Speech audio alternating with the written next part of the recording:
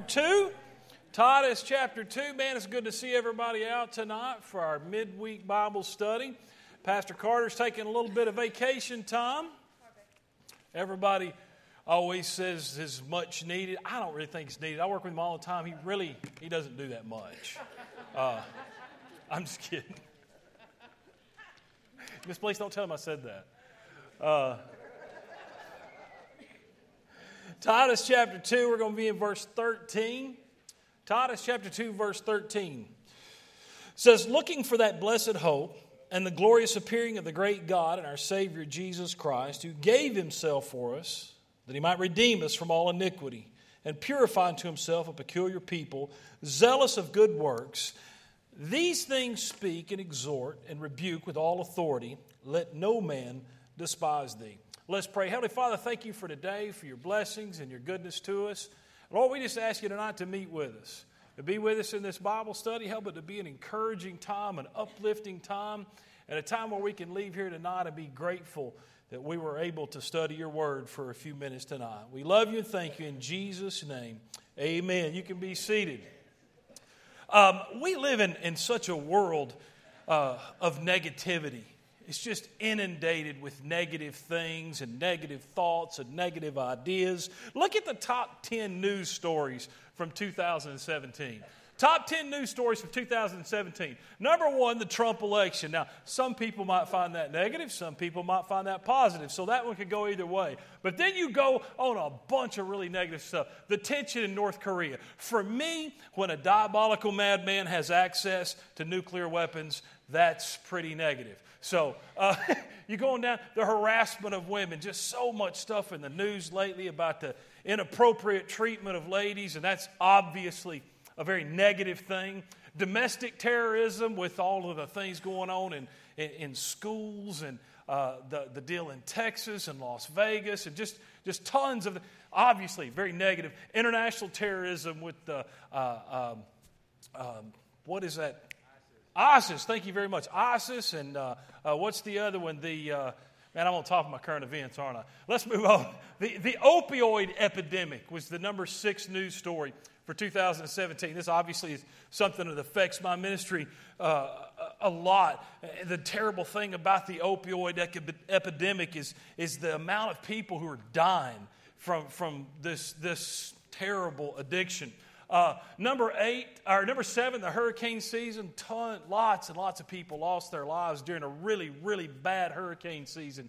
Number 8, not necessarily negative, or not negative at all, kind of a cool thing. 9, the cultural wars. So much discussion in the news and in media about racial tension and racial problems. And then 10, the national anthem protests, which actually I guess could be considered under number 9 as well. But just a lot of negativity. There was an article in the New York Times. A lady wrote this article, Alina Tungan. I don't know why that lady couldn't have had an easier name for me to pronounce if I'm going to have to try to refer to her article here. In this article, she interviewed an author and Stanford University professor, Clifford Noss, who made this statement. He said, some people do have a more positive outlook, but almost everyone remembers negative things more strongly and in more detail. He said there are physiological as well as psychological reasons for this. The brain handles positive and negative information in different hemispheres. Negative emotions generally involve more thinking, and more information is processed more thoroughly than positive ones. Also interviewed for this article was Dr. Roy Baumeister, professor of social psychology at Florida State University, and he authored a peer-reviewed journal article titled "Bad is Stronger Than Good." Research over and over again shows, this is what he says, research over and over again shows that this is a basic and wide-ranging principle of psychology. He said it's human nature, and there are even signs of it in animals. In this article, the professor notes that losing money, being abandoned by friends, and receiving criticism will have a greater impact on you than finding money, making friends, or receiving praise. In this study, he notes many good events can overcome the psychological effects of a bad one. He states the ratio is 5 good for every 1 bad. We're just negative people. And it's not so much that we're necessarily negative. It's that the negative things have so much more of an impact on us psychologically than the positive things. They stick with you longer. They have a more impression upon your brain than what the positive things do. If we were to survey 100 Boston Red Sox fans that were over the age of 50 years old, they would remember this picture. And they would remember the game when 1986 in the World Series against the New York Mets when Bill Buckner misses this ground ball, really simple ground ball, goes right between his legs. If he catches that ground ball, steps on first base, game's over, Red Sox win the World Series. He misses this. The Mets come back in that game and end up winning the World Series, all because of this play right here. They would remember this more than they would remember this, according to this study. This picture here would be more in their memory than this picture. It's crazy, isn't it? Steve Spurrier, national champion coach, Heisman Trophy winner, he made this statement that he's more motivated by the agony of defeat than he is the thrill of victory. Because it's the losses that make more of an impression on us. We're more driven, we're more motivated by those bad things than we are the good. And negative things occur in our life make more of an impression than the positive. The only point I'm trying to make to this is we see and we are inundated with so much negativity. How many of you have a Facebook account tonight? That's just about everybody. So when you go on Facebook, it's amazing how many negative things you see on there. Now there's some positive things on there. There's some recipes, and I wish I had a button I could push where I did not have to see any more recipes. All right? I don't plan on doing any cooking anytime soon.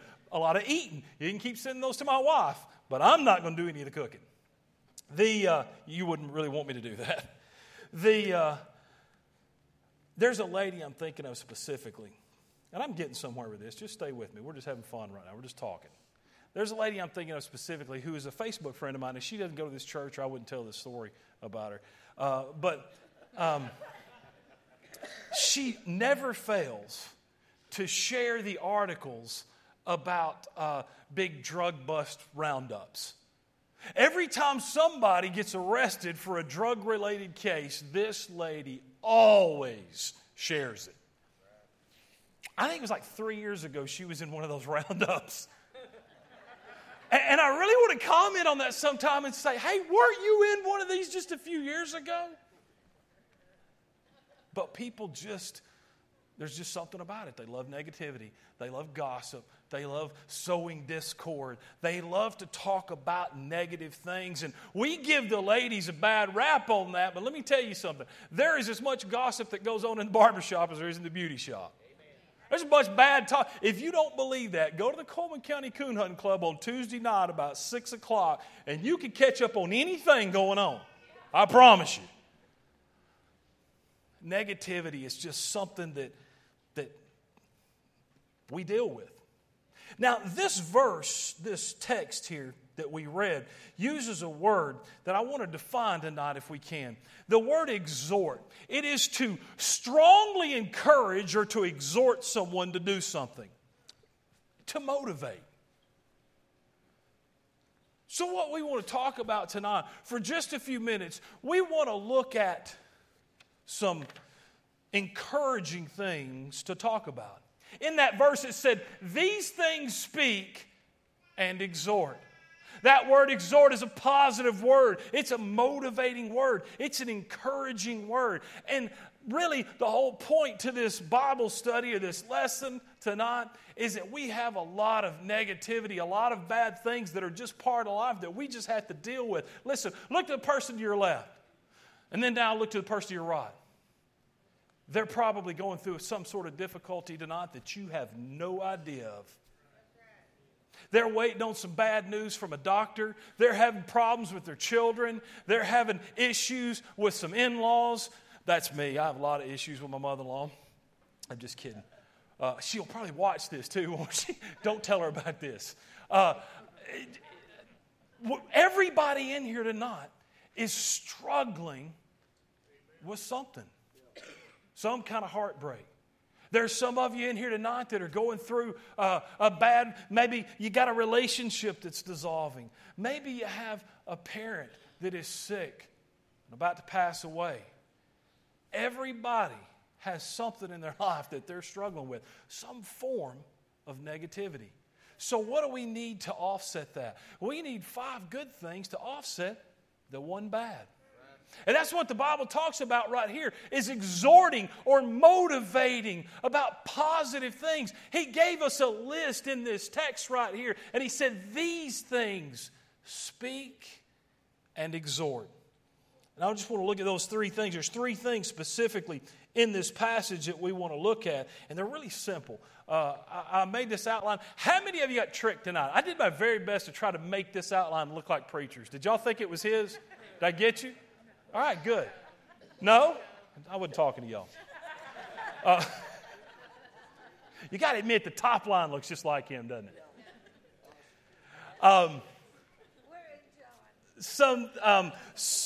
We're in John. Well, I wasn't going to try to take his spot in that because I didn't feel like I could do that justice. So I picked a different topic. 3 very simple things. If you didn't get an outline, it's no big deal. You can write this down on the back of a gum wrapper, and then you can throw that away just as easy. How many of you struggle with the obligatory amount of time you're supposed to keep one of these outlines? Are we supposed to file them and keep them forever? Are we supposed to put them in a notebook? Travis, I don't know what to do. And I get under pressure about it, you know? Do I keep this? Is somebody going to ask me for this later? And if I don't have it, I'm going to miss out on some kind of bonus? I don't know. You struggle with that. Okay, very good. I'm not the only one. So 3 really quick, easy things that we want to look at tonight. Encouraging things. I'm glad you're laughing because that's what we want to do tonight. We want to be encouraged. We want to be happy. We want to look at some things that we can be encouraged about tonight and leave here. Some of you have to go pick your kids up when we get done. You need to be encouraged. The first thing are some things in the future. Take your Bible, turn to 1 Thessalonians chapter 4. 1 Thessalonians chapter 4. Such a great verse, such a great passage. 1 Thessalonians chapter 4, verse 16. If you're there, say amen.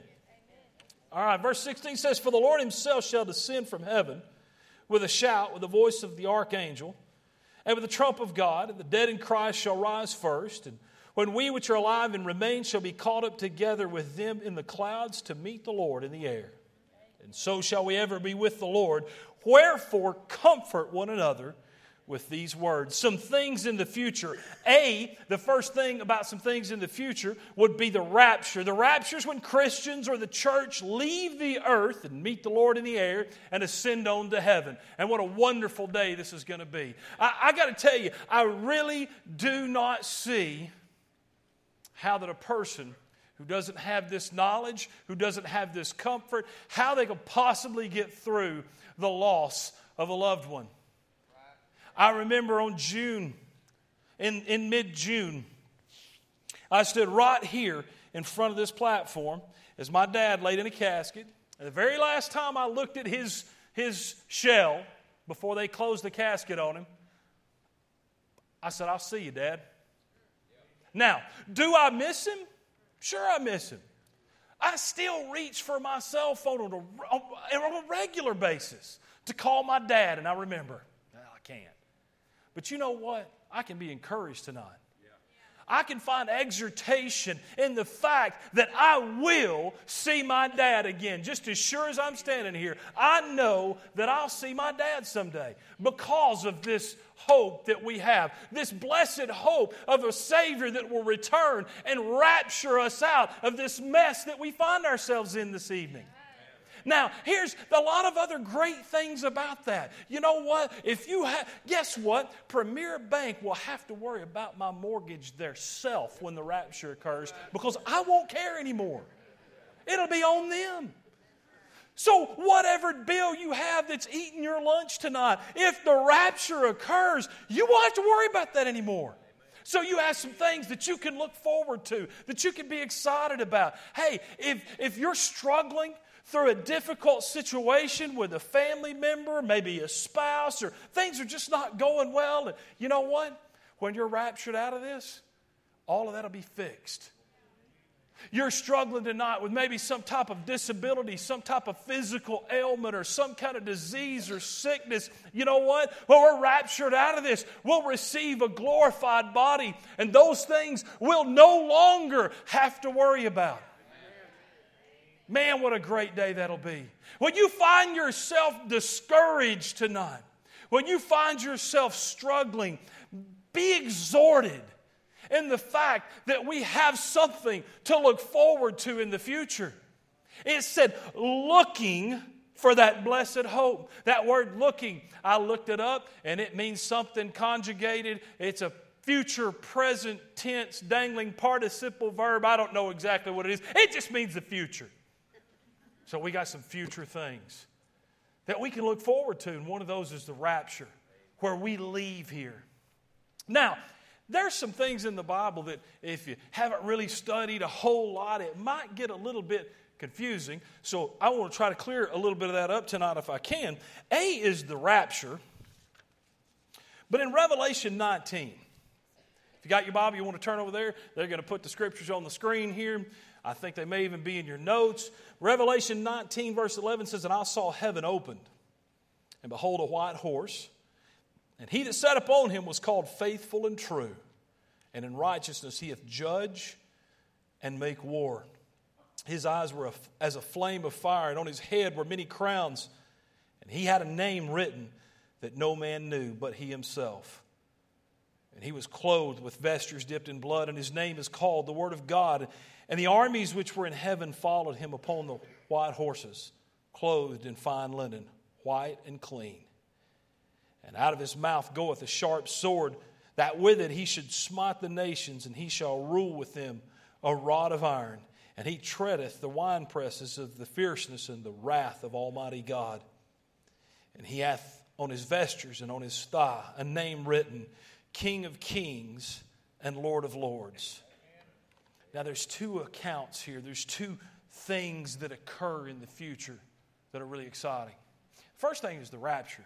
That's when Jesus comes in the clouds, and we that are alive and remain will be caught up in the air with him, and those that are dead in Christ shall rise first, and we'll meet Jesus in the clouds, and he'll take us on to heaven.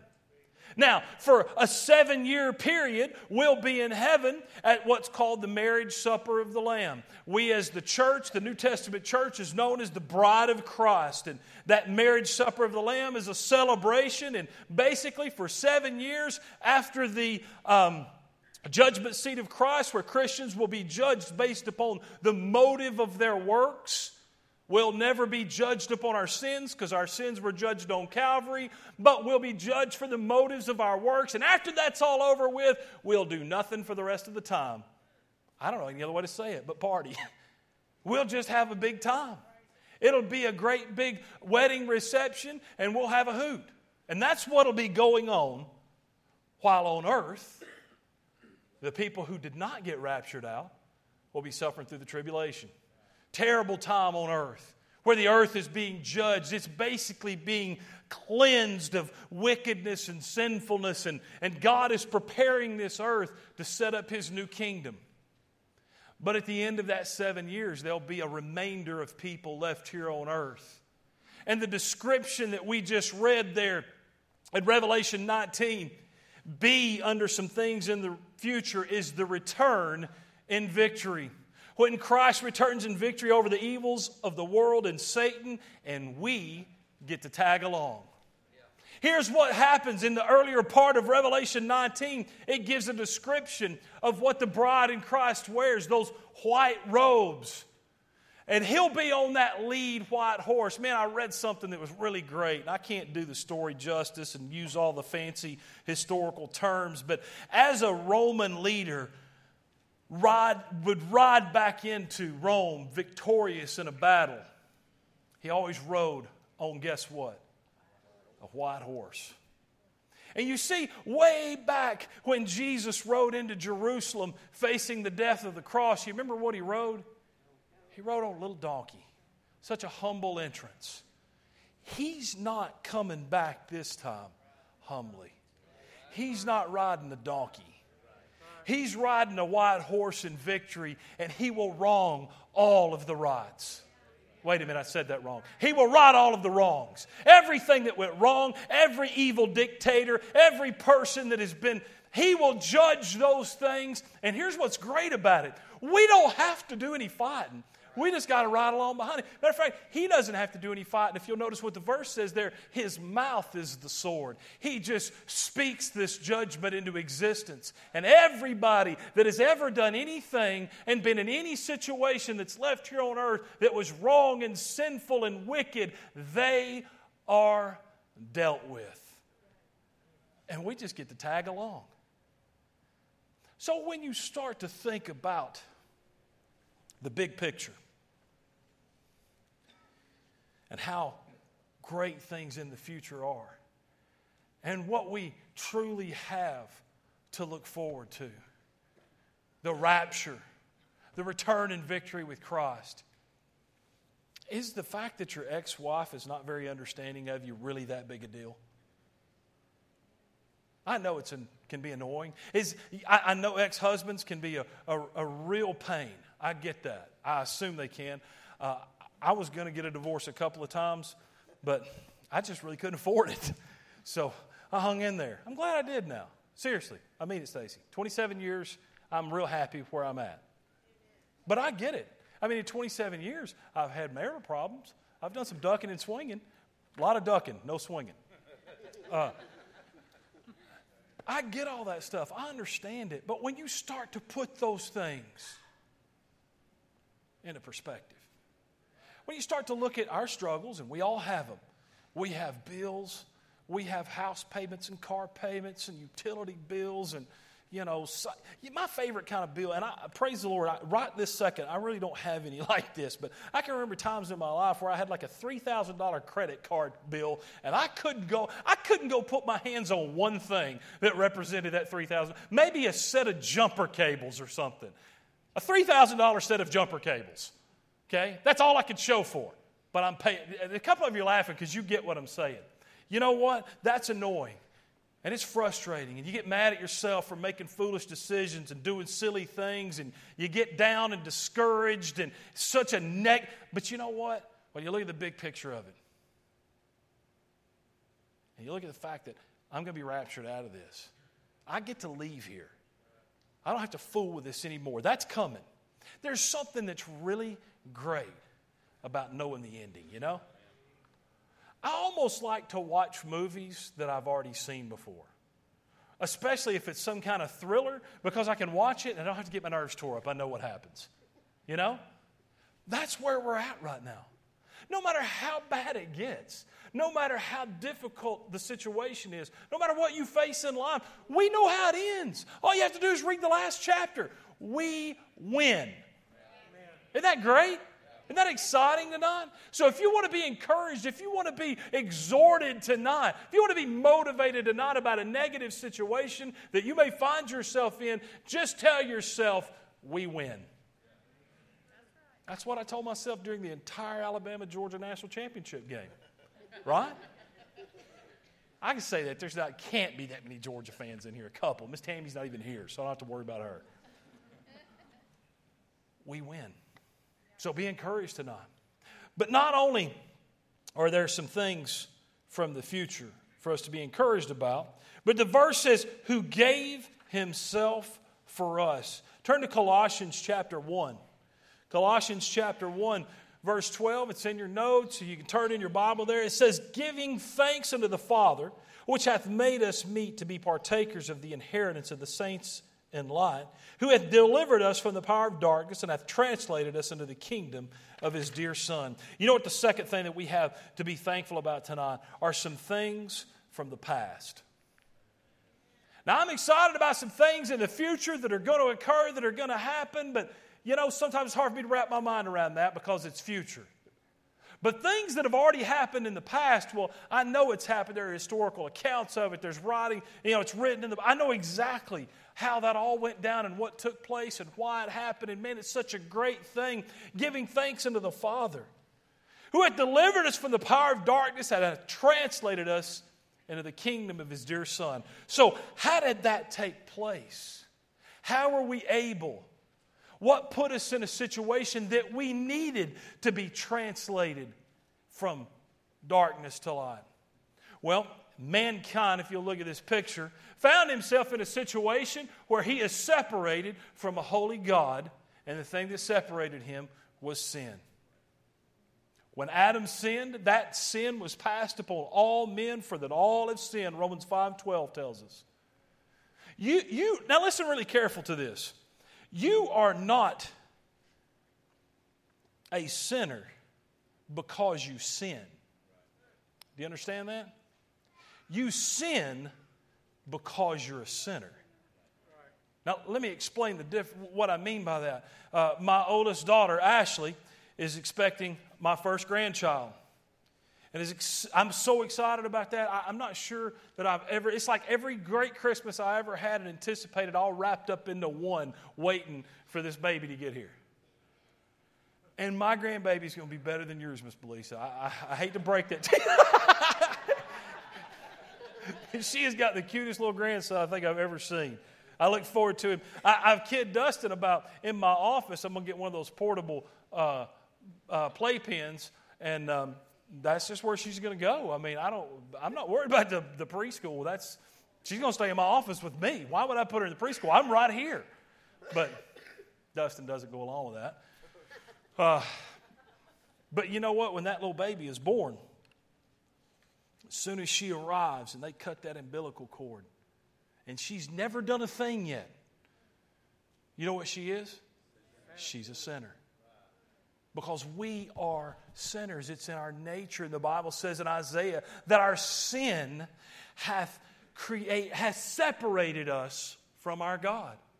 You see, here we are. God desires to have a relationship with us, with mankind, and that big sin is separating us from God. The only way that we could have a relationship with God was for that sin to be dealt with. In 2 Corinthians chapter 5, verse 21, it says, "For he hath made him to be sin for us." Everybody say that together with me. For us, who knew no sin, that we might be made the righteousness of God in him. So see, here's what happened when Jesus died on the cross. This is what took place. He bridged that gap. He paid that sin debt. He atoned for those sins, and His blood washed us white as snow. And not only did we receive the forgiveness of sin, but His righteousness was imputed to us, so that when God looks at us, not only does He see the absence of sin, but He sees the presence of righteousness. All of those are things that we can be encouraged about that took place in the past. Listen, when I think about the forgiveness that's been afforded to me, I'm encouraged about the fact that God sees me as righteous. And here's the great thing about it. It's not predicated upon anything that I did, or I'd be in big trouble. It's based upon what Jesus did when He died on the cross and paid our sin debt for us. See, in Romans chapter 5, Romans 6:23, it says, "For the wages of sin is death." There's a price tag that's assigned to our sin.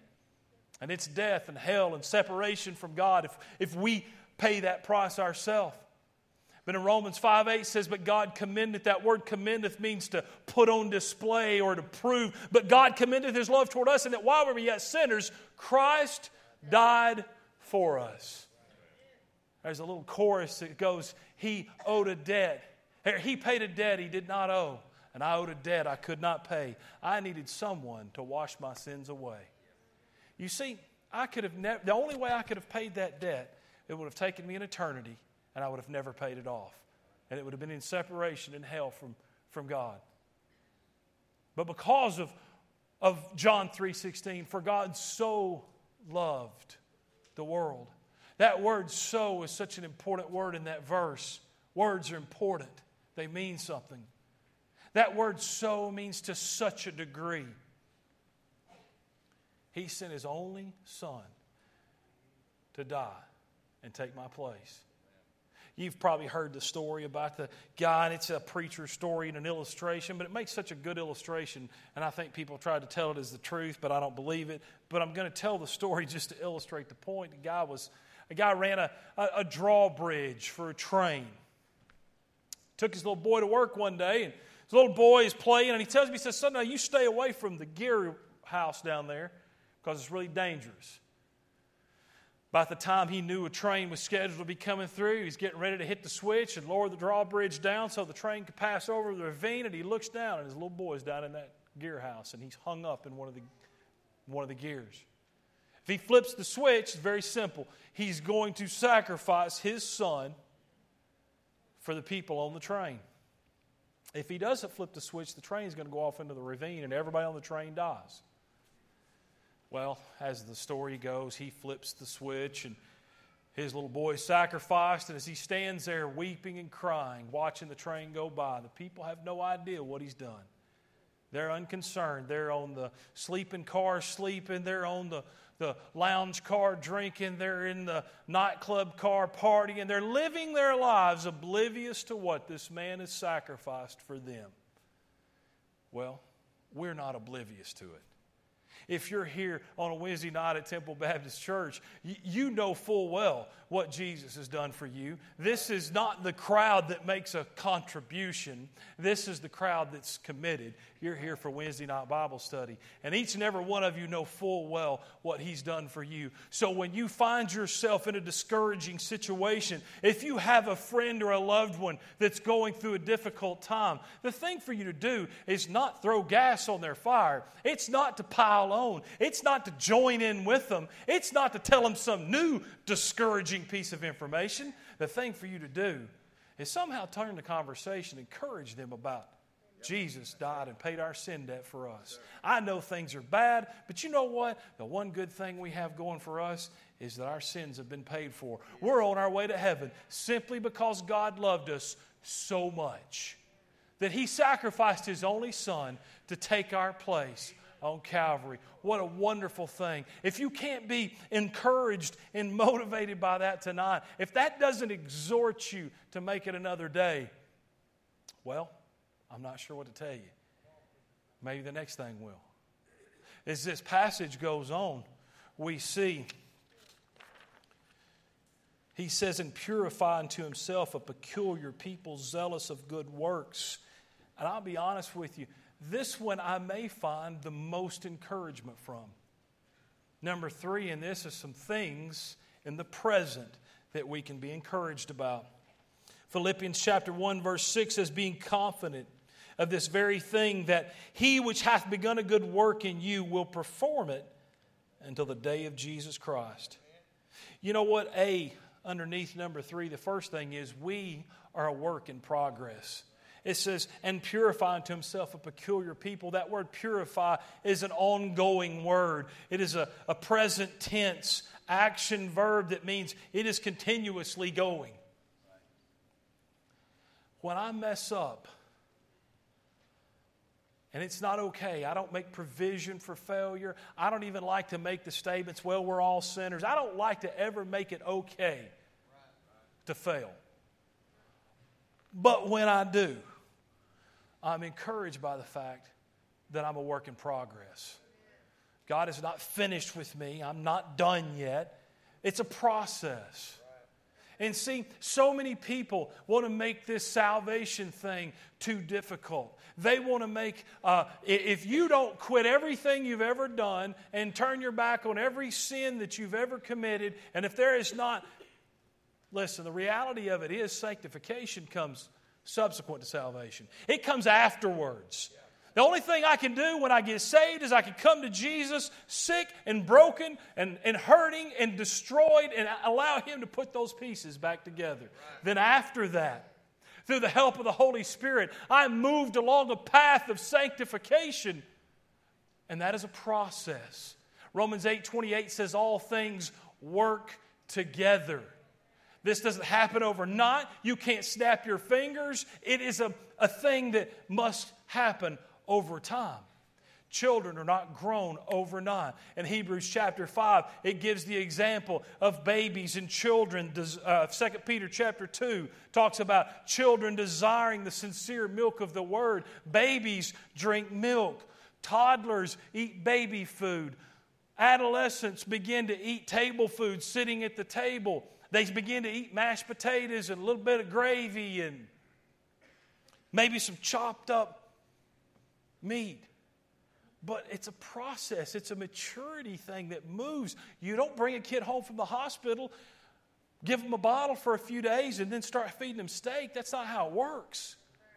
And sometimes we find ourselves discouraged because we're not where we think we should be, or we're not where we want to be spiritually. But you have to encourage yourself with the fact that He which hath begun a good work in you will perform it into the day of Jesus Christ. This is an ongoing process. So when you do fail, when you do make a mistake, when you do have a slip up in your life, I'm not saying it's okay. I'm not trying to make provision for failure. I'm just trying to encourage you tonight to tell you to get up and dust off and keep moving forward because you're a work in progress. Don't quit. Don't give up. Keep moving. Keep going. Keep going in the direction that God has you go. I cannot tell you how many diets. I finished several 3-week diets in 2 hours and 45 minutes. I went to the doctor today. I don't know if you can tell I'm limping. I'm trying to do well, fake it. I got a knee that's really bothering me. And I told the doctor today I don't think it's anything that 60 pounds wouldn't fix. He said, well, that sounds good, but maybe we need to see if there's something wrong with your knee. I'm sure 60 pounds would probably help it, but that's easier said than done. Now, if all of the times I've started a diet, if I'd have just stuck it out and got tough for 6 months, I'd be there, right? But how many of you have ever gone on a diet, knew where there was something stashed in the kitchen? Now, I know where the stuff is stashed at my house. It's usually in the nightstand on my wife's side of the bed. She thinks I don't know that, but I'm well aware that she keeps some chocolate hid over there all the time. I try not to get enough of it where she notices any of it's gone, but I have been known to get into that when things were really bad. Plus, I live about 3 minutes from a convenience store or Walmart. If it gets real bad, I know where the Millennium Crunch aisle is at Walmart. I'll just go there and buy some. And I have messed up a bunch of diets 2 or 3 days in. And what I should have done is just said, okay, I had a bad meal. I messed up. I'm going to get back on this diet. I'm going to get up and exercise in the morning, eat right, and get back on it. I'll be okay. And if I would do that, I think a lot of the reason I'm 60 pounds overweight is all these cameras on me. I've already used that joke, but I really believe that's true. Camera adds 10 pounds. There's 3 cameras on me. That's at least 30 right there. Our Christian walk is real similar to that. I use that as an illustration because a lot of times, and honestly, I don't think it's anybody in here right now because like I said earlier, it's Wednesday night and you're sitting here, you're plugged in. You're listening, you're engaged, you're taking notes. I mean, you're all in. Things are going well for you right now, but what about when you make a mistake? What do you do? Well, you got to understand, first off, you're not going to lose your salvation. That's not going to happen because your salvation is not based upon what you did. It's based upon what He did. And keeping it is not based upon you maintaining some set of rules or keeping some set of ordinances so that you can. What does happen, though, is when a person sins, they lose fellowship with the Lord. Their communication and their relationship with the Lord is damaged by that sin. So what do? 1 John 1:9 says, if we confess our sins, He is faithful and just to forgive us our sins and to cleanse us from all unrighteousness. So it's very simple. When you sin, when you mess up, you get up, you dust yourself off, you ask forgiveness, you restore that fellowship with God, and you remember that you're a work in progress. Now, here's the other exciting part about being a work in progress is B to this, because we're a work in progress, it's not just random work. The work in progress is this. We have a job or a purpose. God has something for us that He wants us to do. He has an intended plan for our lives. The easiest, simplest explanation for that is Romans 8:29, where it says He has predestined us. He preordained. He had a plan for us even before we were born. I don't believe for one second that God dictates that a certain group of people are going to go to hell and a certain group of people are going to go to heaven. I don't believe that. But He does have foreknowledge. He knows who will exercise their free will to accept Him and who will reject Him. And those that accept Him, He has a predetermined plan for their life. And guess what? It's the same for every one of us. It says there in verse 29 of Romans chapter 8 that we be in the image of His Son. God has a job for you. He has a purpose for you. He wants you to be like Jesus. I don't know how to make it any simpler than that. I don't know how to encourage you to go forward any more than that.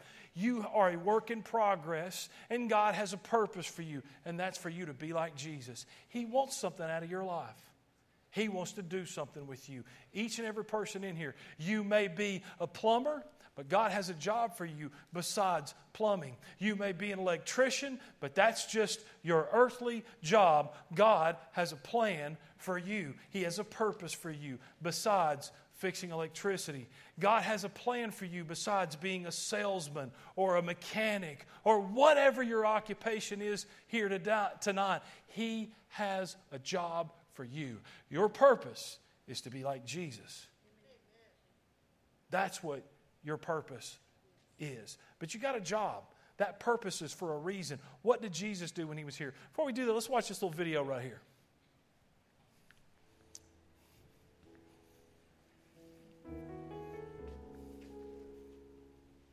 So God spoke to Jeremiah one day, and He said, go down to the potter's house, and I'm going to talk to you there.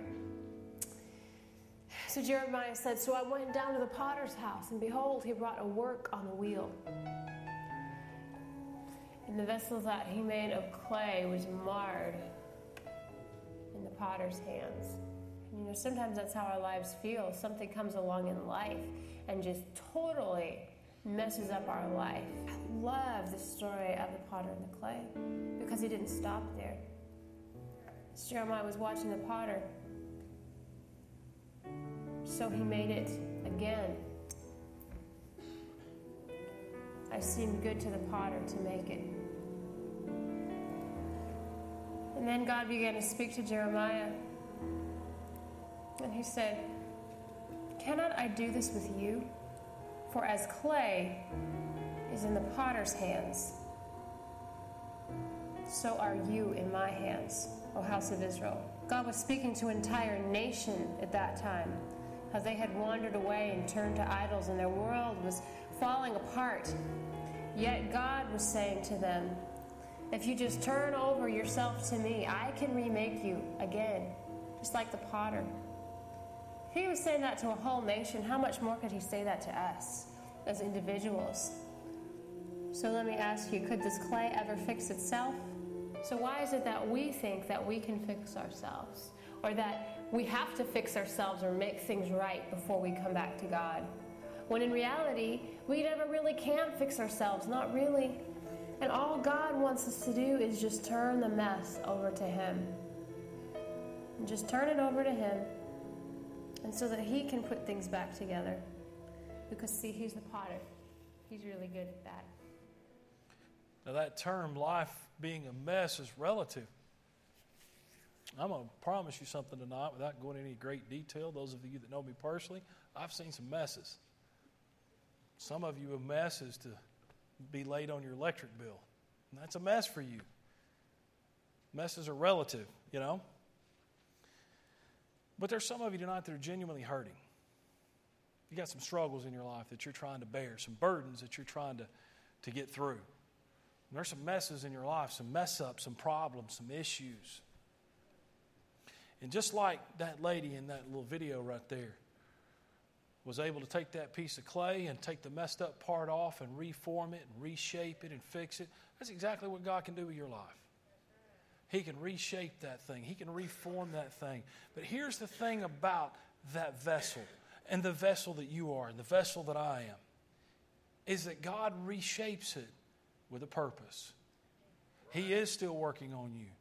He still has a plan for you. He has something for you, but it is with a specific purpose. When she got done with that, I was going to be some kind of bowl.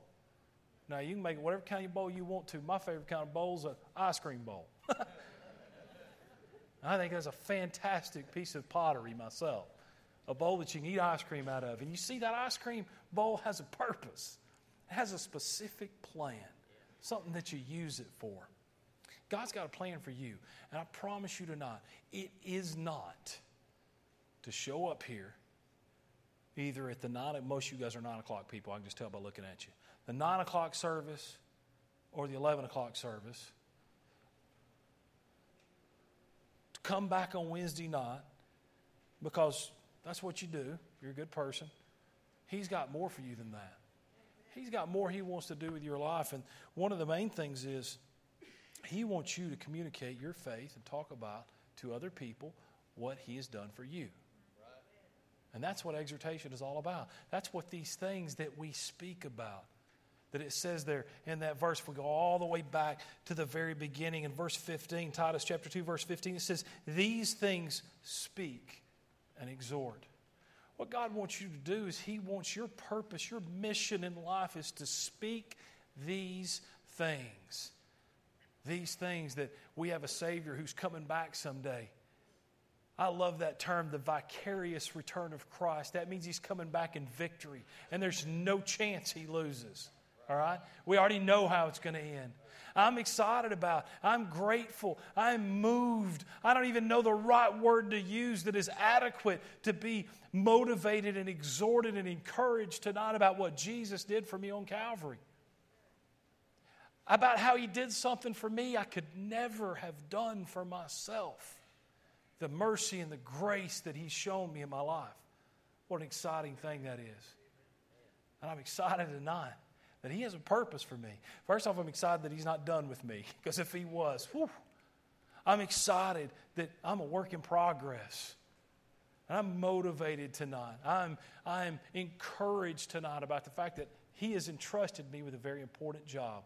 And that is to speak on these things. To tell people about what Jesus has done for me on Calvary and the fact that He's coming back someday and continue to allow Him to work in my life. Now, teaching is when you convey information. And I'm really not sure what Wednesday night Bible study is. If you come pretty often, then you know that what he does on Wednesday night is not necessary. I wouldn't classify it as teaching. It's definitely preaching. The difference between preaching and teaching is this. Preaching is when I communicate some information to you and then I invoke you to make a decision about it. Now, we're not going to have an invitation. I'm not going to ask anybody to come forward because you're all mature Christians. I'm just going to ask you that wherever you're sitting tonight, sitting in the balcony, sitting in your seat, I just want you to take inventory of yourself. And I want you to ask yourself, am I exhorted? Am I encouraged? Do I really appreciate and look at and take inventory of and really think about the wonderful things that God did for me and is going to do in the future and the fantastic things He's done for me in the past? And most of all, am I fulfilling His purpose in my life and sharing that with other people? Have I told somebody what He's going to do for me and what He's already done for me? Have I done that? That's what I want you to do tonight before you leave. Now, we're going to get out early, so you won't mind seeing me come back, hopefully. But before you leave tonight, while we pray, I want you to inventory yourselves and think about and make a decision about, I'm going to do some things different. I'm going to begin to communicate these things. I'm going to begin to speak on these things to exhort. Hey, when your spouse is having a bad day, remind them, hey, man, Jesus is coming back. We're going to get out of all this mess. We're going to see some victory in this. When you hear a friend or a loved one that's having a bad day, remind them, hey, man, Jesus died for us. He paid our sin debt. We got something to be excited about. Speak on these things. Heavenly Father, thank You for today.